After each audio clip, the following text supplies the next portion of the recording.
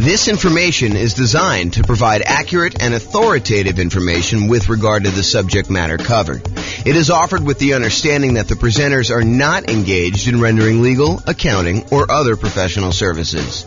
If legal advice or other expert advice is required, the services of a competent professional should be sought. Welcome to the Hollywood Real Estate Investing and Real Estate Financial Planning Podcast.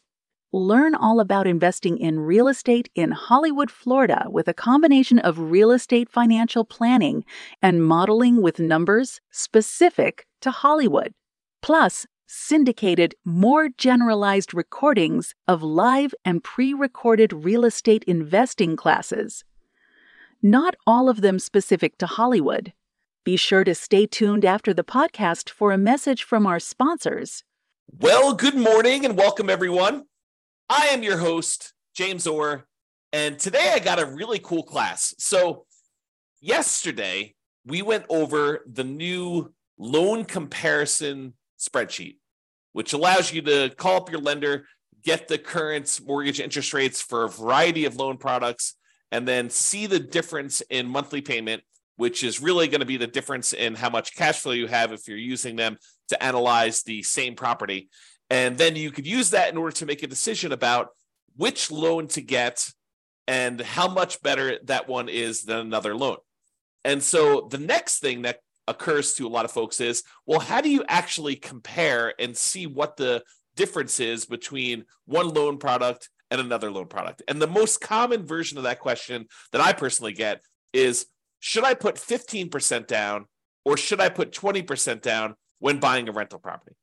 And the reason I think this one comes up the most is a lot of folks believe that minimizing the amount of money you have investing in the deal is the optimal strategy, that is going to be the best way for you to approach investing in real estate, and that you should minimize how much you have in a deal every single time you buy a deal.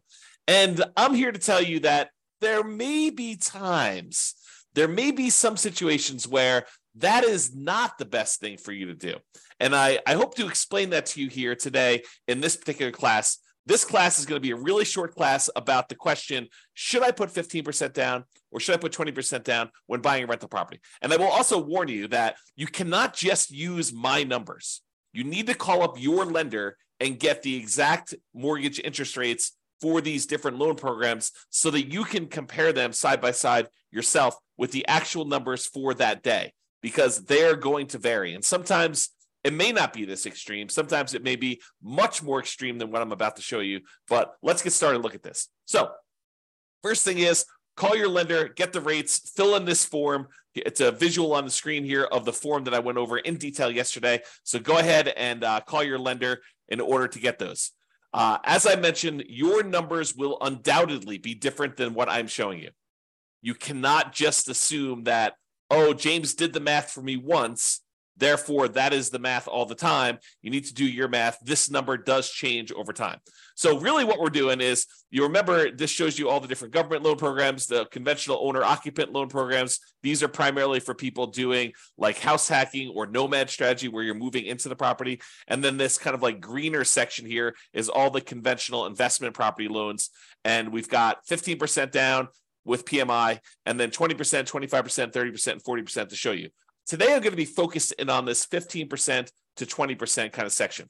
So this shows you the kind of like difference in monthly payments for the various loan programs for the investor loans only. And so you can see that the investor loan where you put only 15% down is significantly higher than the next loan program, which is the 20% down.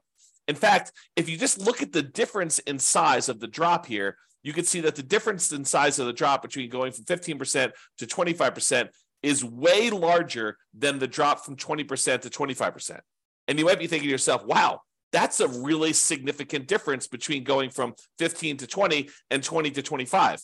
And yes, that is pretty common, because part of the problem is that when you get a 15% down loan, you also have private mortgage insurance.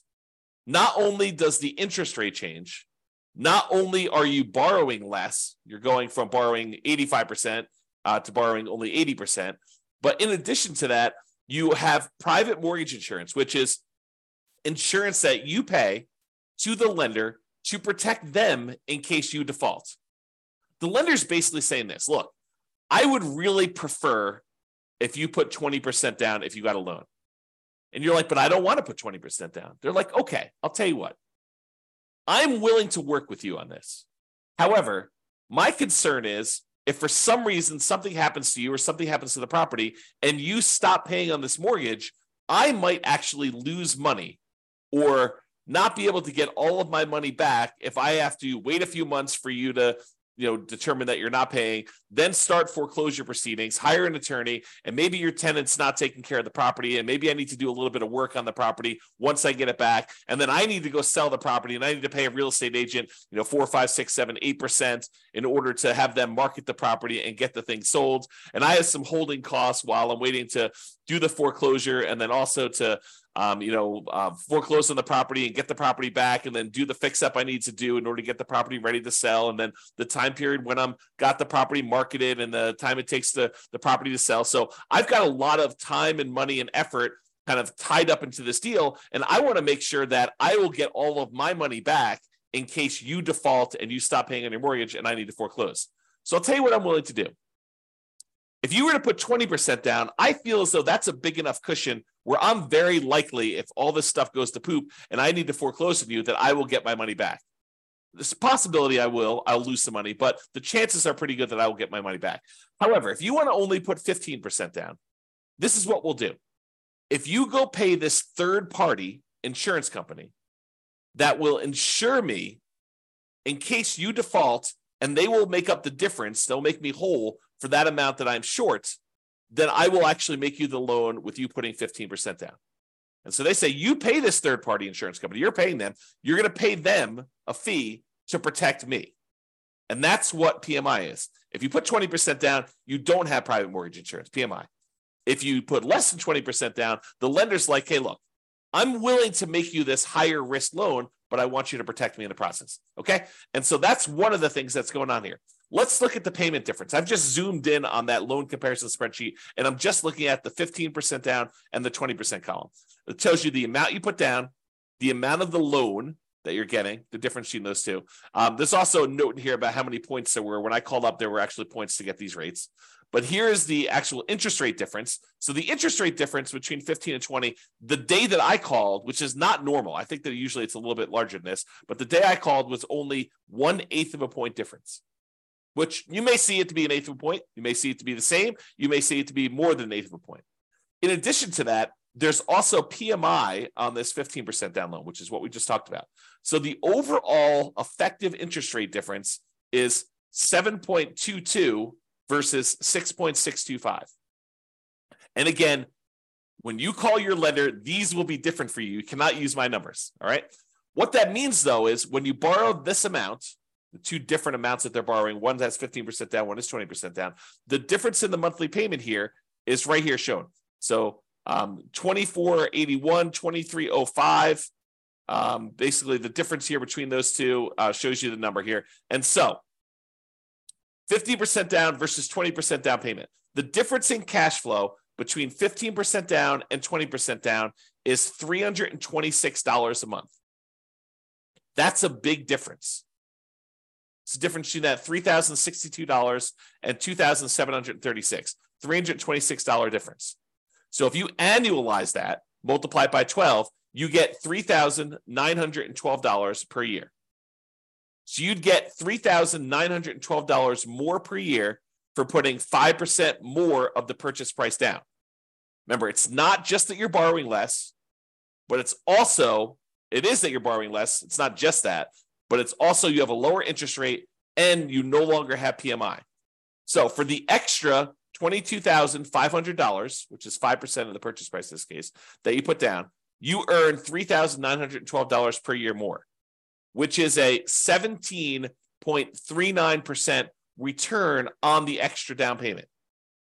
Now, technically, you'd save a little bit more on closing costs because your closing costs on a loan that's smaller is a little bit lower, but we're not taking that into account. It's relatively small. Also, because you put more down, your estimated return on investment from appreciation and debt pay down and your depreciation would be lower. You'd be less leveraged if you did this. So you got to take that into account too. But if you're really concerned about this cash flow number, realize that the return you're getting on that extra amount you put down, that $22,500 more, is about 17.39%.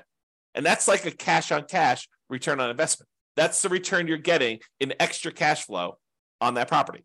So are there a lot of other places where you could go where you could get an extra 17.39% cash flow return on your money?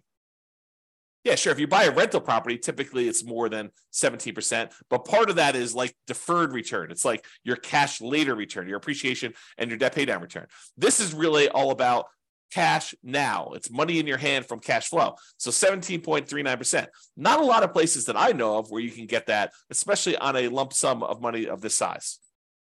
So in conclusion, it's not just about borrowing less. Putting more down tends to also improve your interest rate and eliminates PMI. You can determine the difference in payments to estimate the difference in cash flow, since the income is going to be the same if you're analyzing the same property.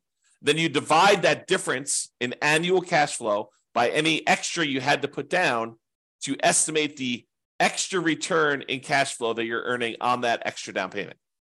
And then you got to ask yourself, can I earn that return or better somewhere else with similar risk characteristics? Okay. So the idea is do this calculation yourself and decide whether it is worthwhile for you to put this extra money down. And yours may not be 7%, 17%. In fact, it's very likely to not be 17%. Yours may be more in the line of, if I get a 5% return or a 10% return. Some cases it might be a lot more, maybe 20% return. But you got to decide, hey, look, maybe I'm not willing to put this extra down in order to get just a 5% cash on cash return on that extra money. Maybe that's not worth it for you. Or maybe it is worth it for you. Or maybe 10% is worth it. So you got to decide where your cutoff is. And part of the decision, at least for me, would be what else could I do with this money to get that type of cash on cash return over that time period. Okay. That's all I got for you. Hope you enjoyed this very short mini class on whether you should put 25% or 15% or 20% down. I will also tell you that this is a common question. The next most common question is 20 to 25. And I think most people don't even ask me about that one. I have to show them why it's advantageous for them to sometimes go from 20 to 25 because the interest rate bump between those two is usually pretty significant. So same thing applies though if you're thinking about 20 or 25%, is you run the math and say, this is what my payment is at 20, this is what it is at 25%, this is how much extra I had to put down, and figure out what the difference is, figure out what the return is on that extra 5% down to see if it's worthwhile for you. That's all I got for you. This has been James Orr. Have a great day. Bye-bye, everybody. With home prices up, mortgage interest rates up, and rents up but not quite enough to counteract the higher prices and interest rates, cash flow on rental properties in Hollywood is harder than ever.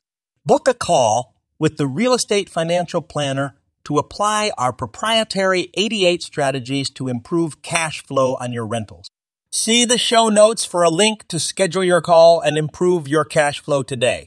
If you're a real estate agent, lender, or professional in Hollywood that wants to help our real estate investor listeners, consider reaching out to learn about collaboration opportunities with this podcast.